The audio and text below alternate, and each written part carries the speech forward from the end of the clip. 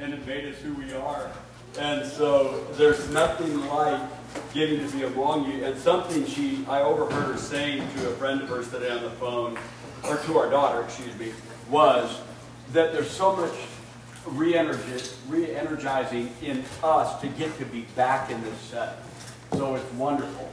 I thought about, like, man, now I can show you pictures of what we looked like back then. She looks the same. It's a little more scary on my end. But we've looked at some characters, and I want to review this real quickly because what we're thinking about is something thematic in Scripture.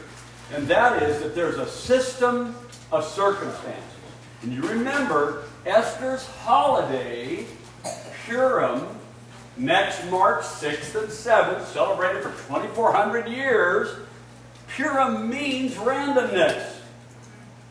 It's a holiday that actually talks about the fact that in life so many things are out of our control that it can honestly feel like we're rolling the dice. And it does feel like that sometimes. Several years ago at our church, we had 6 men who were diagnosed with prostate cancer around the same time, within some weeks of each other. 5 of them survived. So why not the 6th? People, as we were navigating through the pandemic, right? It always was one of those things where we were trying to figure out, okay, so why did that person pass away? Was it because they were old? Or maybe they had a pre-existing condition? I mean, what was it that took this life and not this life and not this life? I'm in a mentoring group with a friend of mine who's another professor, and we have 12 young ministers that for the last 10 years, we've had a small mentoring group with just those 12 young ministers. One of them, whose name is Doug, lives in Texas. And his church, I don't think, was that uncommon from a lot of churches. You had a spectrum of feelings about the pandemic, right? So you had some people thought it was nothing, it's no big deal, it's just like the flu. You had other people that took it super seriously and were worried that if they caught it, they would die. How many of you kind of seen that spectrum play out where you're from, right? So that wasn't that uncommon, right? But the people that thought it was no big deal, some of them would be kind of flippant and make jokes about it until his 71-year-old father, who was a very athletic guy, former basketball star, high school basketball coach, and so on, got COVID, same time his mom did. They both went into the hospital, but she survived and he died. And he said, and then it was awkward because people would forget. So they'd still kind of start making jokes about COVID, and then they'd be like, oh, I'm so sorry. Because they just forget what it was like. Last year, in fact, here in just a few days, we have the 1-year mark of a 29-year-old mom at our church who died of COVID. Her husband, she and her husband, very athletic people, and he just didn't feel comfortable getting the vaccine. So he encouraged both of them not to get the vaccine. Now, her grandmother passed away from COVID, her uncle had passed away from COVID, and her mom tried to convince her to get the vaccine, but it was kind of driving a wedge, and you got to be careful about family relationships. So she backed off. She didn't. Their 4-year-old daughter got COVID, passed it to her 29-year-old mom, and on the 8th of October last year, I got a text at 5:01 in the morning. Taryn didn't make it. How? How does that happen? Well, see, Purim says life feels random. Life can feel what? Random. How many of you had anyone from your high school die in like an accident or from a disease or something like that? I want to see a show of hands. We don't think that's going to happen, do we? Right? We don't. When I was in the 1st grade, Tim Van Zwald was a classmate of mine. One day, Tim didn't come to school. Our teacher gets up in front of us and explains that there was an accident at Tim's house this morning. Now, bear in mind, we're 6 and 7-year-olds, right? But we got to know why Tim not only wasn't there that day, Tim's not coming back to school. And that's because Tim's little brother, who did not know what he was doing, crawled out of the back seat, crawled up and knocked the shifter into gear when his mom was closing the garage door and the car pushed forward and took the life of their mother.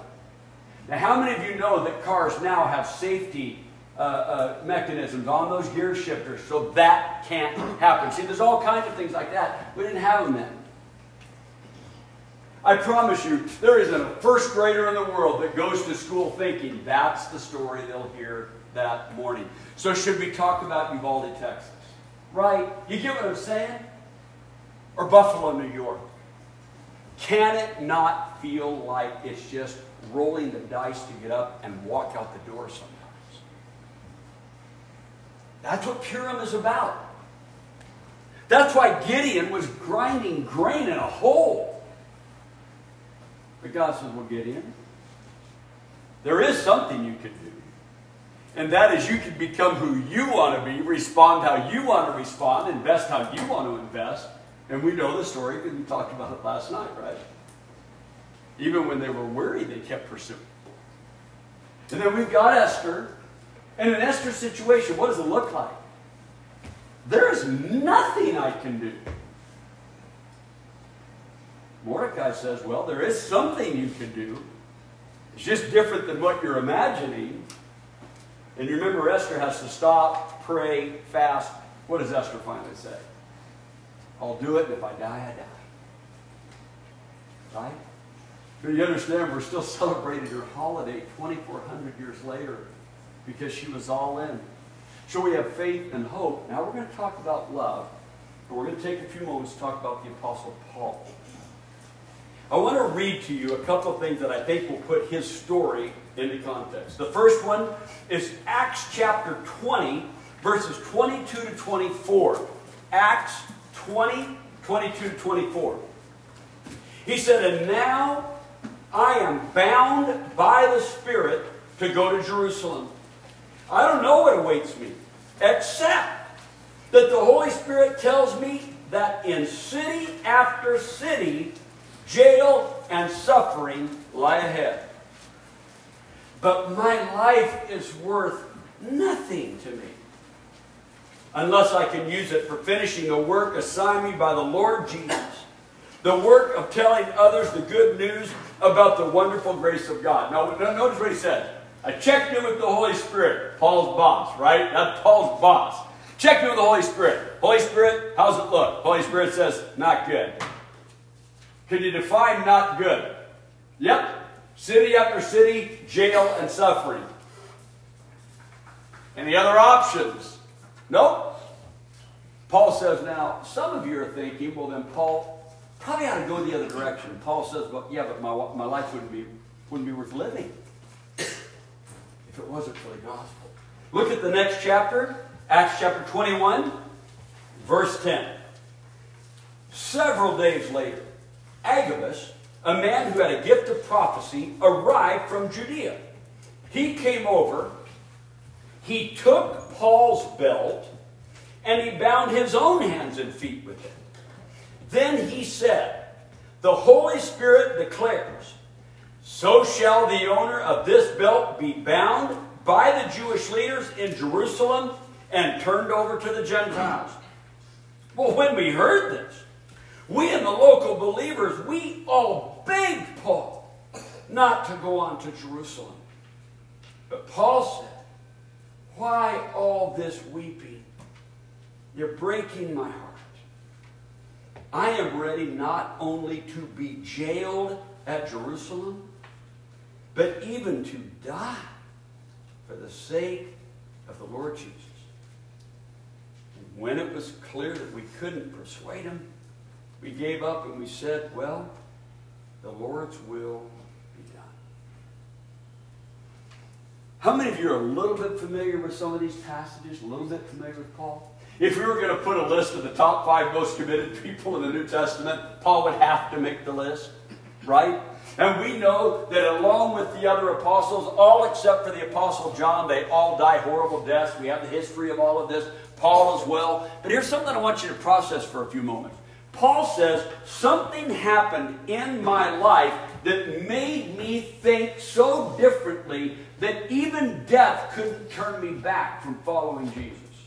Even the threat of death. Well, what happened? He said, well, I'll tell you a story.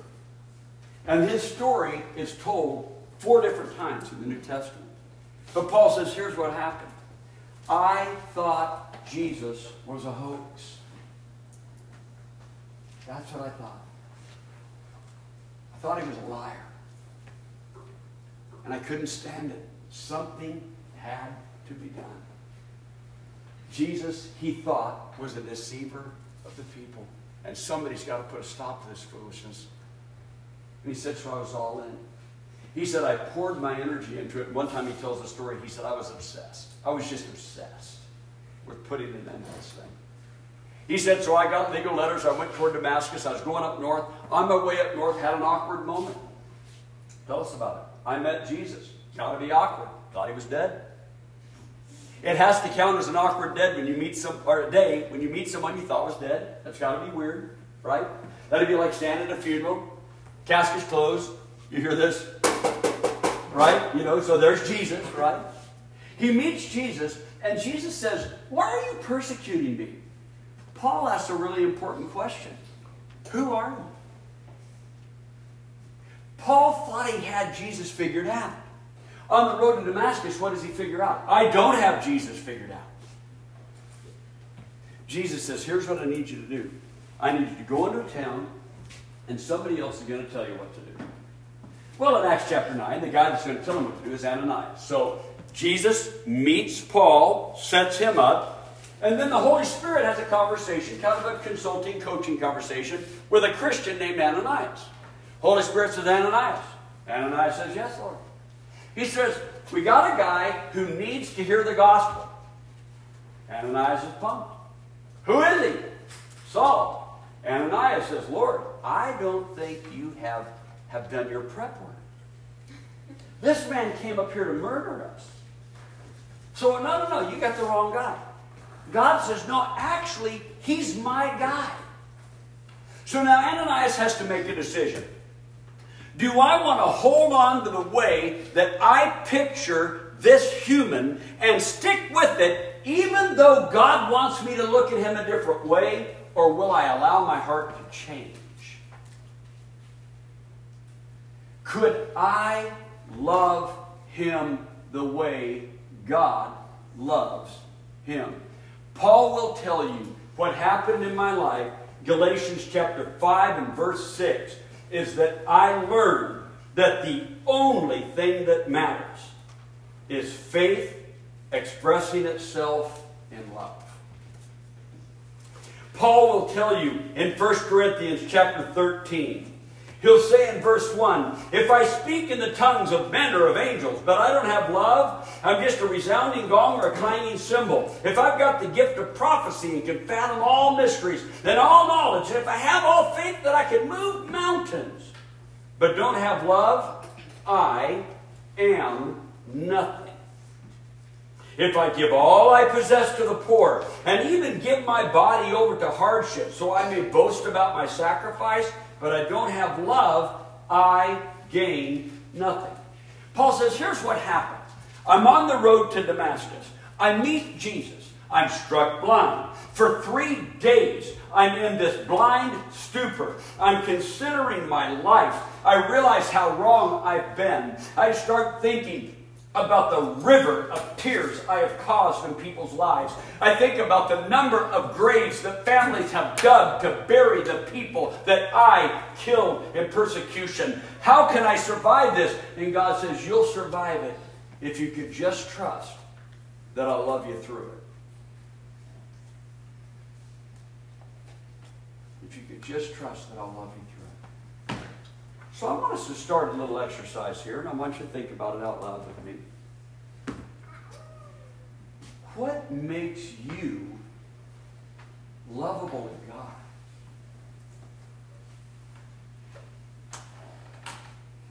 What makes you lovable to God? I want you to process this with me. Because one of the things we've got to contend with is that all have sinned and fallen short of the glory of God, right? We know the story of the gospel. Why did Jesus go to the cross? To forgive us of our sin. So is it not technically correct to acknowledge that Jesus died for the sins of the world? If he died for the sins of the world, if you're a part of the world and you have sin, then that would mean he died for you. So something you got to kind of process is that God made a decision that he couldn't stand the thought of heaven without you. And you say, well, like, how far was God willing to take that? And God says, well, look at the cross, and I hope that gives you an answer.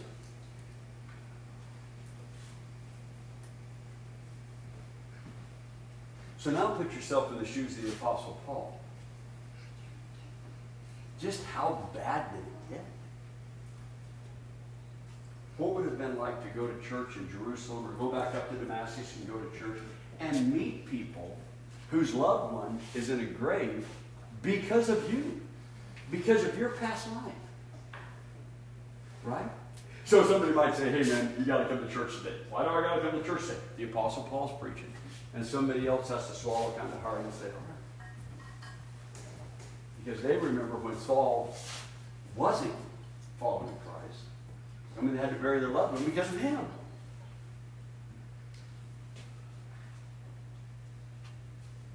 So what makes Saul lovable to God? So much so that God, through Jesus Christ, would save Saul and commission him to share the gospel. When Paul was writing to Timothy, Saul, who becomes Paul, is writing to Timothy, he said, here's a trustworthy statement. Jesus Christ came into the world to save sinners, and I'm the worst one you'll ever meet. And he said, but he saved me as an example for you, so that you could trust that you could be saved too. So what makes you so lovable to God? What makes you so lovable? Everybody stand up. We're going to do an exercise together. Everybody stand up where you are. Turn around this way. And Susan, if you can roll over there.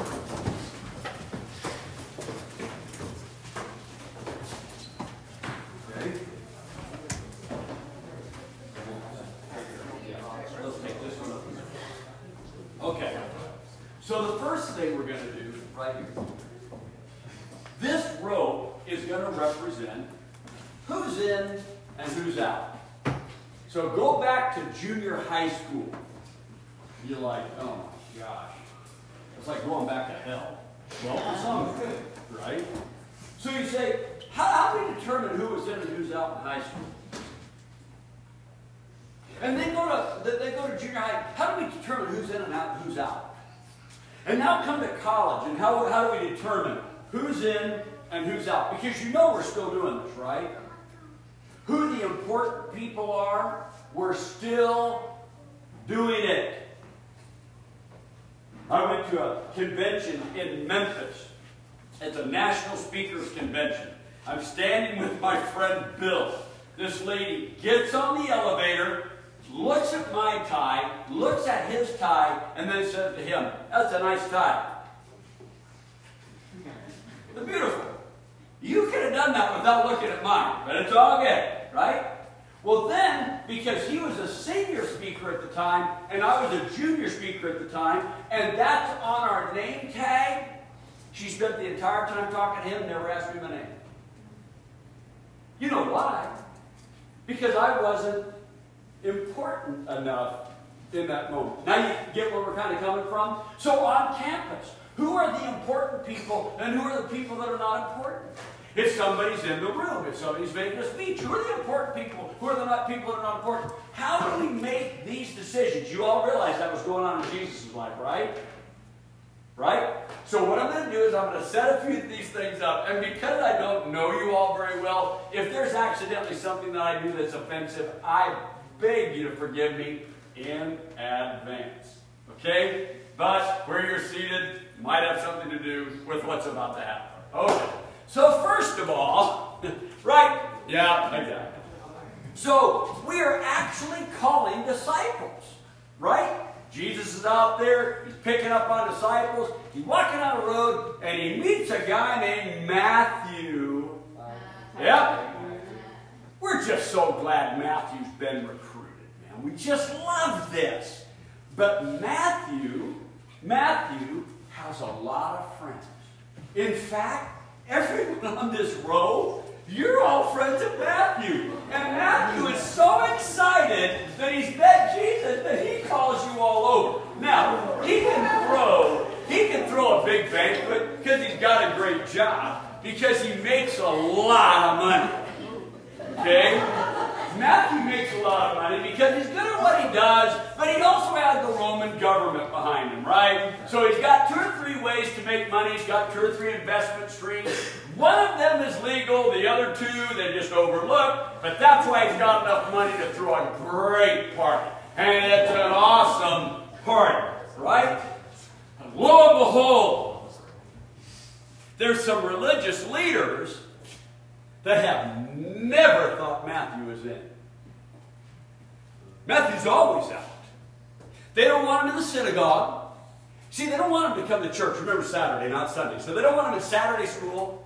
You better go to Sunday school. They don't want him in Saturday school. They don't want him, right? They don't want him in a campus retreat. They don't want him there. Why? Because Matthew's out.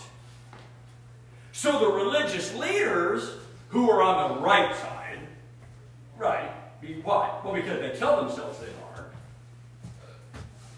They look over there, and it's like, no one righteous is over there. So Matthew and your crew silently step back just a little bit. Very good. Because Jesus meets a lady. Right? So Jesus meets this lady, and here's how he meets her. Tell me your name. Elise. Okay. So Elise is a loving, kind, generous person. And Jesus meets Elise at a well. He doesn't have a bucket. He doesn't have a cup. He's thirsty. He's tired. She's got a bucket. So Jesus walks up to Elise and says, I need a drink of water. Now this is a little awkward for Elise. Because, see, Elise is a Samaritan. And she even brings it up. She just brings it up. I don't know why you're asking me, because your people don't have anything to do with people like me.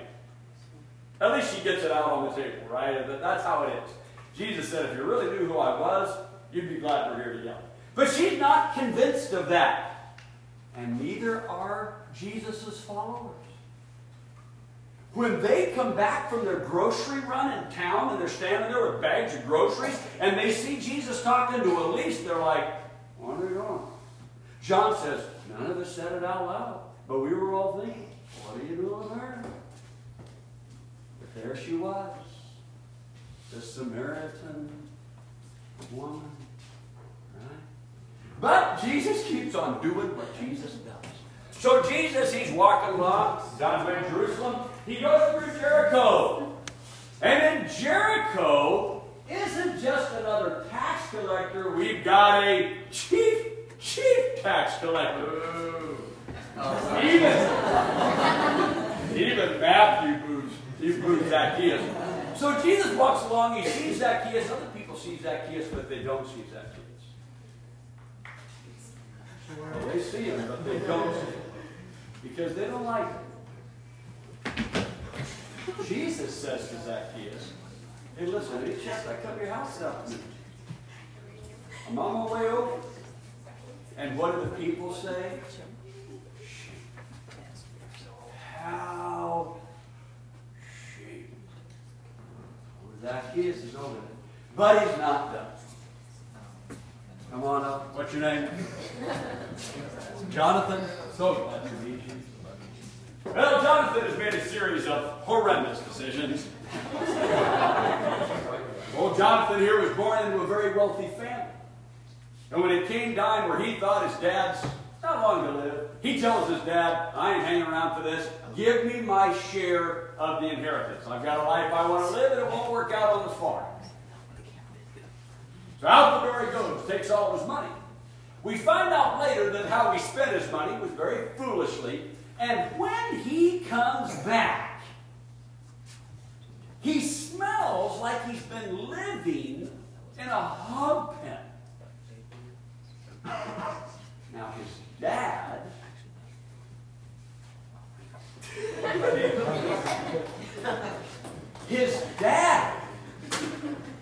runs out to meet him. Okay? His dad runs out to meet him.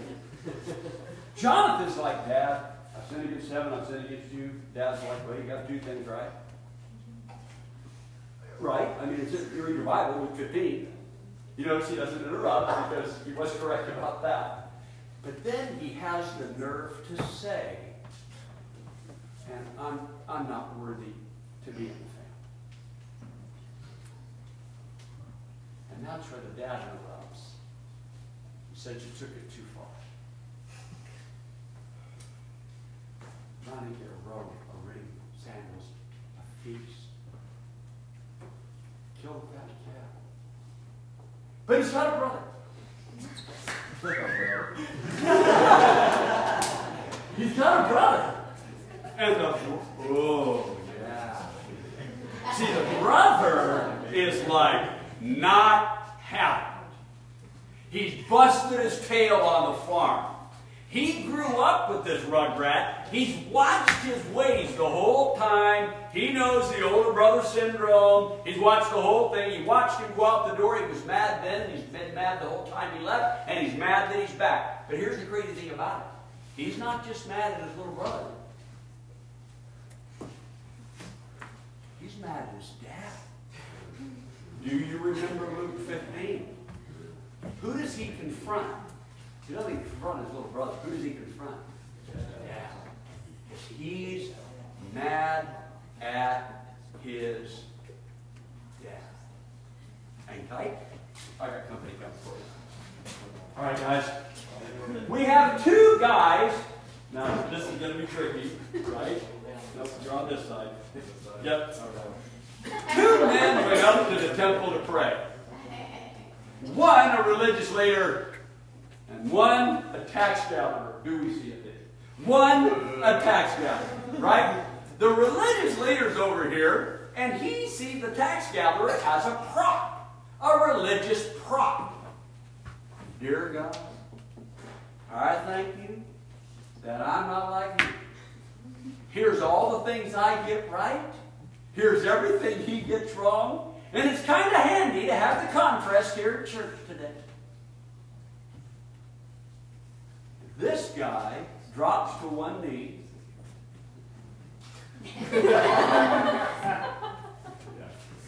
And he says, Lord, have mercy on me.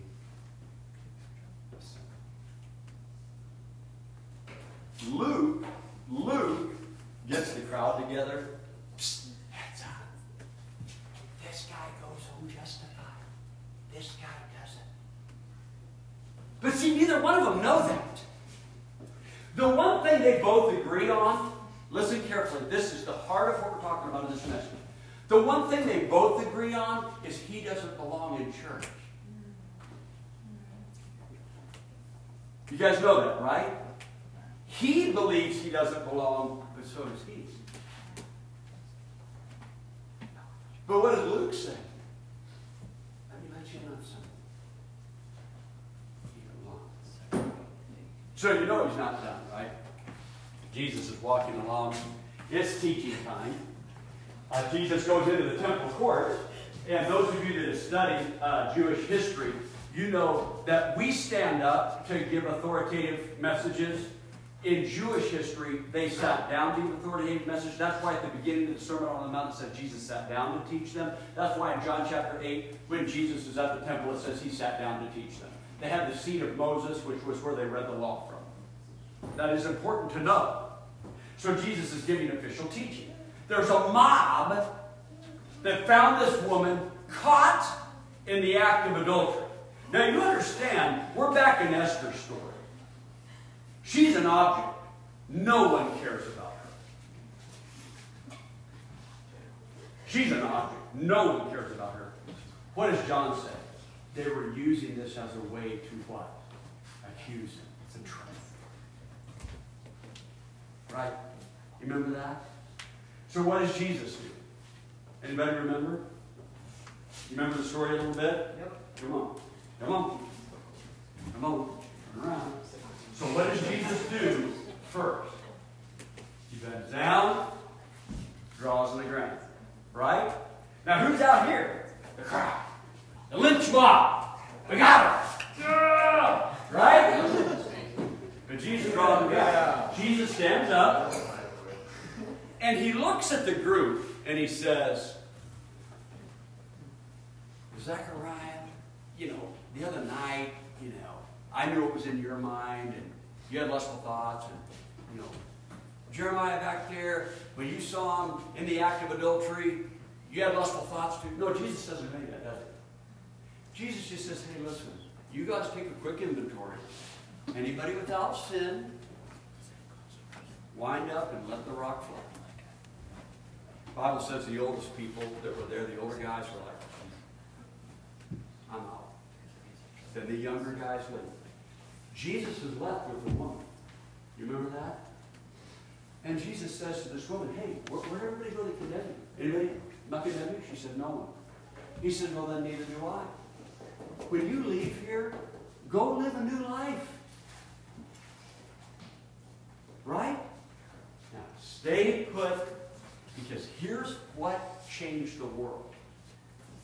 In John 8 and verse 6, where John says they were using this as a trap to have a reason to accuse them, the Greek word for accuse, this part of your Bible is written in Greek. The Greek word for accuse is kategoria.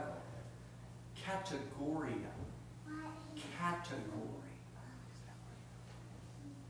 How do accusations get so much power? Is they categorize people into groups, the deserving and the undeserving. Where does that woman fit? In the undeserving. Where does Zacchaeus fit? In the undeserving. Where does the tax collector fit? In the undeserving. Where does the younger brother fit? In the undeserving. Where do all of Matthew's friends fit? In the undeserving. So they're in a what? A category of the undeserving. Agreed? Real quickly though, where's Jesus?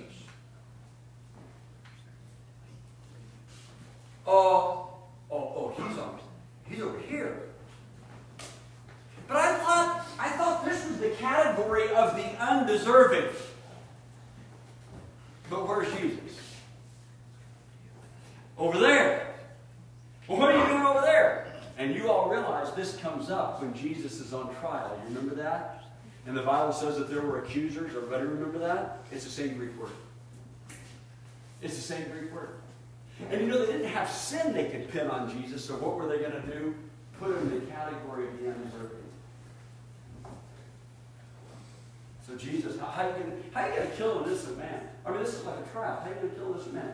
Put him in the category of the undeserving. Let's just put him in the category of the undeserving. And see, then you can crucify him and sleep at night. You could kick a woman out of your village and sleep at night. You can catch a woman in the act of adultery, leave the guy there, break the law of God doing it, and sleep. You can kick your own brother out of the family. Sleep. But the story isn't over. The story is not over.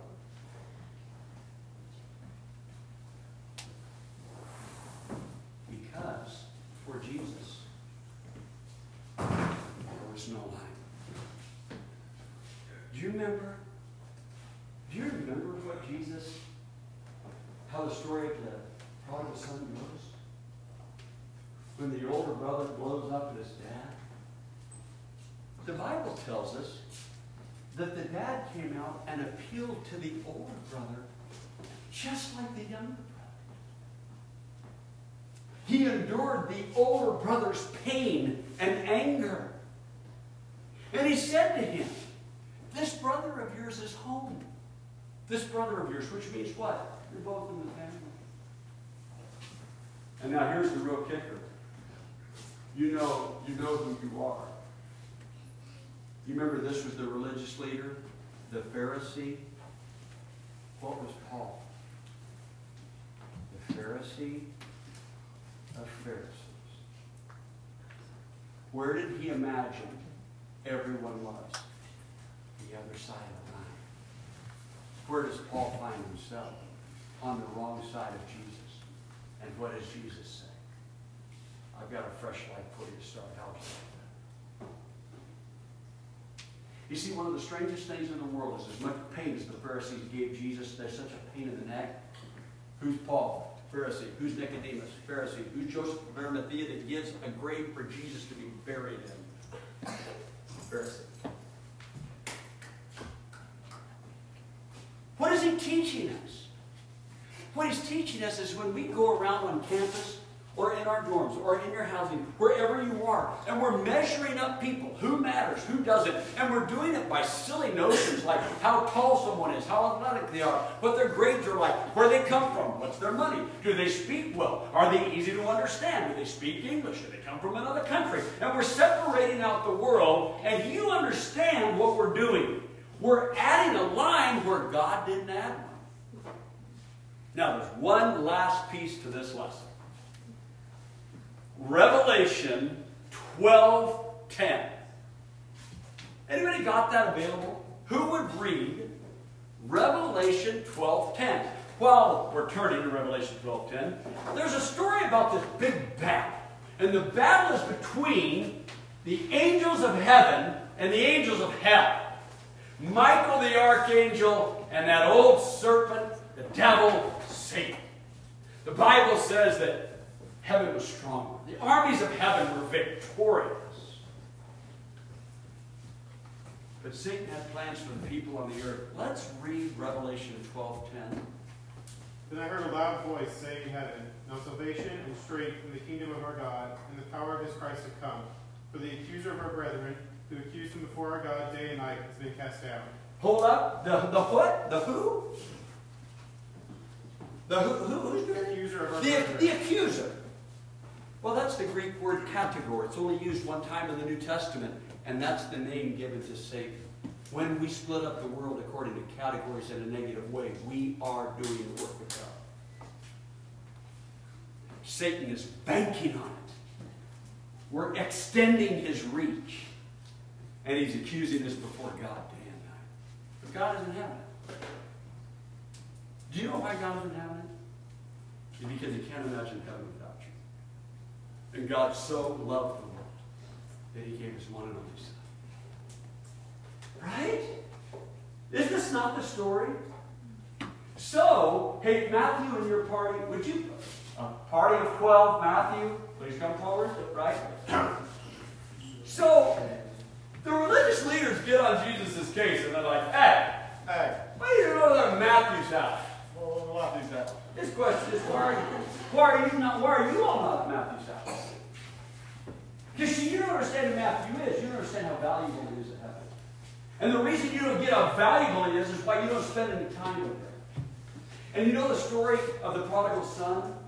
You guys realize in Luke 15 there's only one parable. Read it for yourself. There's only one parable. You say, no, there's not. There's three. There's the lost sheep, the lost coin, and the lost sons. Nope. The Bible says there's one parable. The Bible doesn't say Jesus told parables. It says he told a parable. Read it for yourself. It is in the Bible. Read it for yourself. You know why?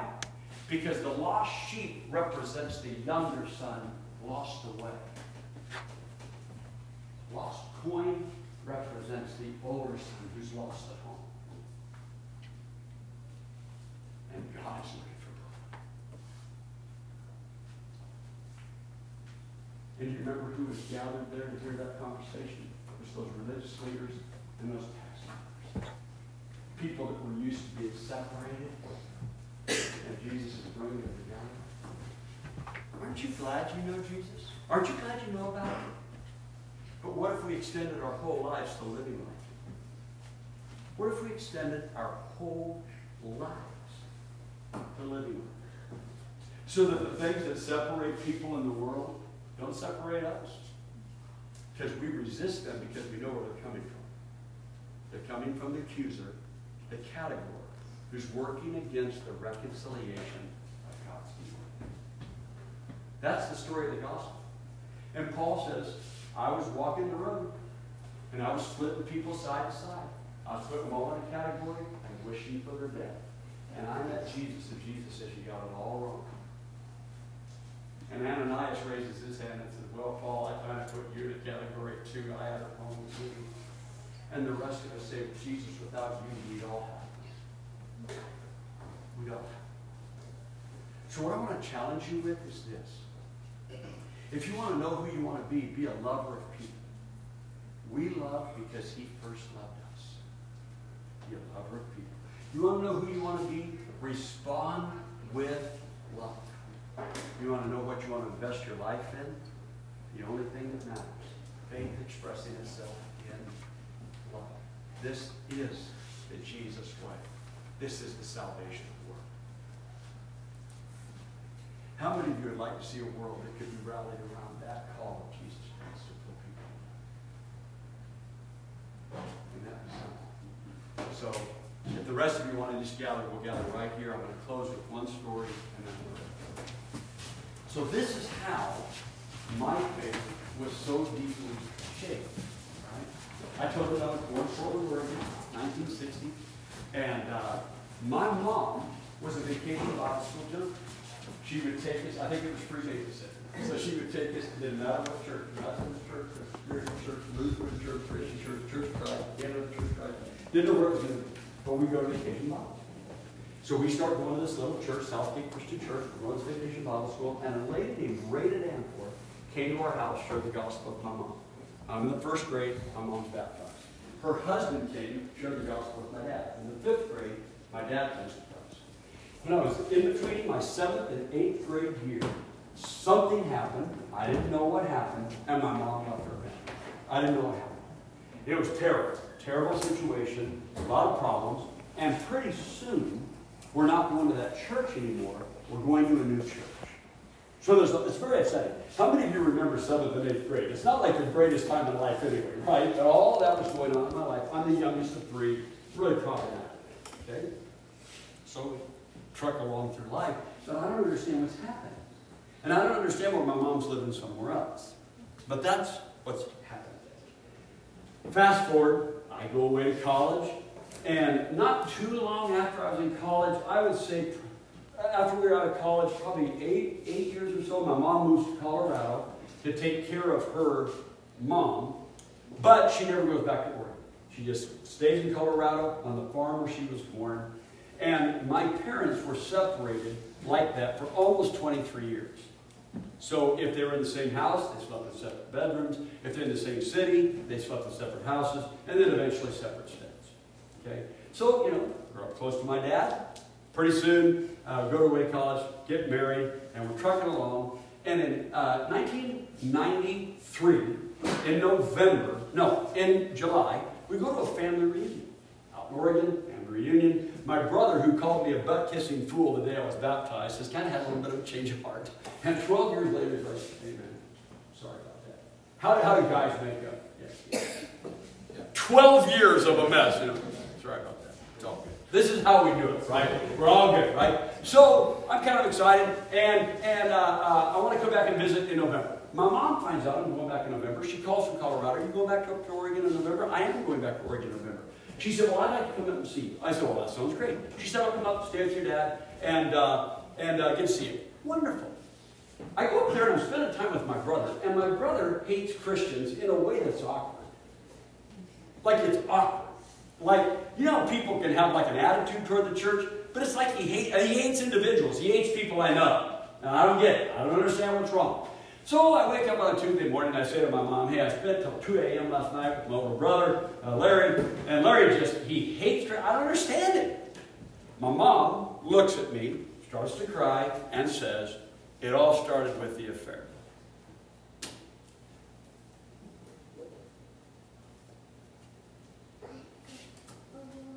What are you talking about?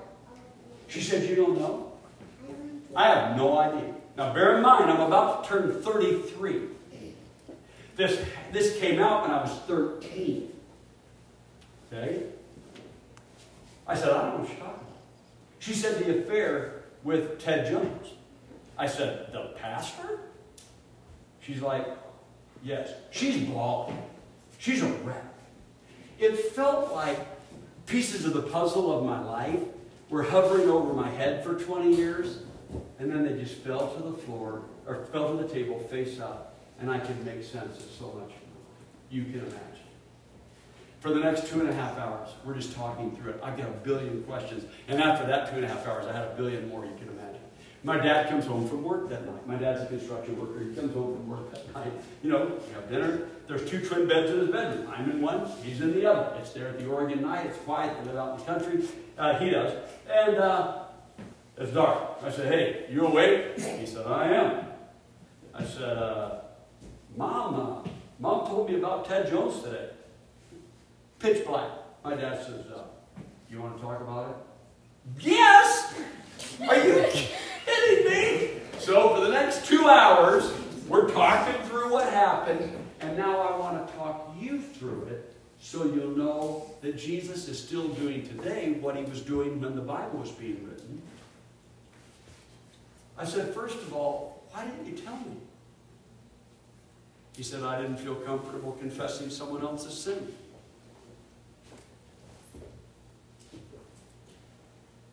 He said, I figured when the day came that your mom was ready to tell you, she would tell you, it would be authentic, it would be between the two of you, and the timing would be right. Which is what happened. I said, did you ever think of divorcing her? He said, of course. Of course I did. And he said, I don't think everyone should do what I did, but I had to be honest with myself, and I realized I still loved her, so if I'd have divorced her, I'd have divorced her for everybody but me. For friends and family. That's why I would have done it. I was shocked. He said also, your mom needed to know she was worth more than the mistakes she made, and I was in a unique position to show her that. And I'd been baptized 12 years earlier, but I was starting to figure out what that baptism thing was meaning for my life. And he said, so many things were so profound, but one of the things that stuck with me is when we're going through life and we begin to imagine that a person is defined by their lowest moment, that's only a human way of looking at them. That's not God's way of looking at them. Right? Right? 4 years later, my dad has to have open heart surgery. I went out to Oregon for the surgery. We told the cardiologist, hey man, we're pipe fitters. You know, we'd known it was valid. We put it in ourselves. She had a terrible sense of humor. Cardiologist, terrible sense of humor. My brother and I thought that was a good idea. So my mom calls, you going out for your dad's surgery? Sure. I think I'm going to go out. Okay. So I call my sister. My sister and my mom had not reconciled yet. She didn't want to go. I called my brother. He said, there's not that much Zantac in the world. And I said, well, she wants to come, so she came. You get ready to go to surgery. My mom's standing there. And my dad says to my mom, one more time, I love you. My mom bends over and kisses my dad on the forehead. I can't believe it. My brother can't believe it. She walks towards us crying. I say to my brother, you're the oldest, it's on you. I just can't believe this. This is in December of 97. Around April of 98, my dad calls and he says, you know, I think your mom and I are going to get back together. Now, you understand this is 23 years. I said, Dad, it's a bad idea. What if Mom, you know, what if it's just a thing where she feels that way right now, but she doesn't stick with it? He said, you can't love people like that. Just love them for where they are in the moment. Just love them as they are. He said, besides, I've got a lot of experience at this point. They get back together. Fast forward to 2014. My dad surprisingly dies. We got to take care of my mom. Got to take care of the farm. I'm getting ready to go out to the farm, and Susan challenges me to make sure I'm spending good relational time with my mom. Go out to the farm. It's a working farm.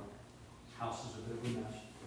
Next to me at the breakfast table, take care of the cows, 6:30 in the morning. There's a 1-gallon freezer bag. My mom says, we hand that to you. I hand her a 1-gallon freezer bag. Out of it, she pulls a little booklet that she made. Thick construction paper folded over, handwritten, stick figures. She said, read it. On the front of it, it said, I sinned and I knew it. We start turning the pages, and it's her having written down how she started coming back to the Lord after her fingers. I stopped about halfway through and I said, Mom, when did you write this? She said, 1978. This is 2016. So you mean to tell me that back when I was still in high school, God was working in your heart, helping you make the turn, helping you come back to Him long before any of us knew it? Yes. That changed my way of thinking too. Because so much of what we're doing when we're categorizing people is we're pinpointing the moment instead of looking at the big picture. Have you ever felt like people did that to you? It's the thing, isn't it? How many of you would like to walk closely with the Lord Jesus Christ where He says, hey, we're not putting ropes down, putting some people on one side, putting some people on the other side. You need to know that God loves you just exactly as you are. How much? God so loved the world that He sent His only Son to die. Now, what if you went out and lived up people around you, people in the family, people in this world? Could it not make a difference? Could it not be revolutionary? That's why the Apostle Paul closes it out and closes out our series. There's three things that remain. Faith, think of Gideon. Hope, think of Esther. And life. The story of Jesus, the sacred man like Paul, and save people. Let's pray. Lord, thank you for the gospel. Thank you for the message that makes this kind of love possible. Lord, it's hard to take in the power of your love. But if we can just think of it like the ocean, even if we just wade in the surf, we'll feel different. Even if we can just take a few steps out into the waves of your love, it will change us. If we can just be immersed in your love, it will change everything. So I pray, Father, that every person in this room can know that they are a living, loved child of yours. In the name of Jesus. Amen. Let's go back. Thank you.